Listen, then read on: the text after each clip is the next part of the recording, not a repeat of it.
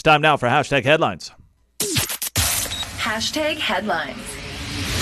And I'm joined by our pop culture critic and editor of the Feedback Society, Craig Silliphant. And Craig, Halloween is right around the corner. And Craig, you love watching a lot of movies during this month, don't you? I do. The month of October, I'm a huge Halloween fan and a huge movie fan, and I could talk like this for the whole segment, blah, but I won't. So Halloween obviously is a holiday. It's also a very successful series of movies that were started by John Carpenter in the 70s.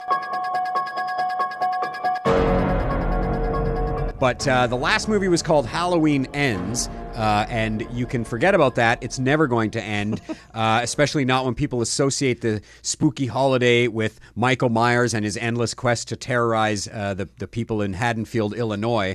He's too valuable to die, and according to Deadline, a deal has been struck for a new TV series, and the franchise's right holders in Miramax.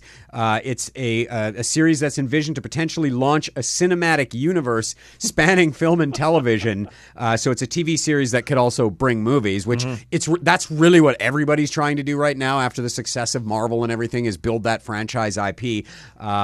Sometimes I think it's a little bit of a stretch, and I feel like I'm a little bit I have a little bit of Michael Myers oversaturation fatigue right now. But this isn't the first slasher franchise to become a TV series. There was a Nightmare on Elm Street show. There was a Friday the 13th show. Scream, Child's Play was a show as well. So some are more faithful to the source material than others, but Friday the 13th, for example, had nothing to do with Jason Voorhees or camps in the middle of nowhere, but the story can just be restarted over and over again forever. So that's what we'll see coming up in the next year. Other recommendations that you want to throw out there for Halloween that we should be watching? Well, the one that I've been watching this week, I'm not finished it yet, but it's every year on Netflix. There's a guy named Mike Flanagan who directed a movie called Dr. Sleep, which was the sequel to The Shining and some other horror movies he's made. But every year for Netflix, he makes a Halloween show like The Haunting of Hill House, based on the Shirley Jackson story, The Haunting of Bly Manor, Midnight Mass was another one he made. This year, he's got one called The Fall of the House of Usher.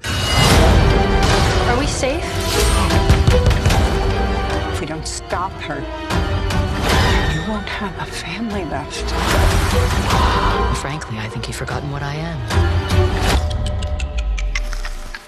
It's based on the Edgar Allan Poe story, Fall of the House of Usher. Now, it's obviously been updated and everything, but it's about a pharmaceutical CEO who has sort of lived this like evil life of exploiting people for money, and he's got all these children because he's just been with many women and sleeps on a pile of money. And so his children start dying off one by one in these super gruesome ways, which isn't a spoiler, that you know that right off the top. And he basically tells the story of why and what's happening. So I've only seen a few episodes so far, but it's pretty intriguing. It gets a bit gruesome in parts, I'll say that. So if you're squeamish, not a great idea, but that one's pretty fun. He's our pop culture critic and editor of the Feedback Society, Craig Silliphant. Craig, thanks so much for this. Happy Halloween, and we'll chat again soon. Happy Halloween.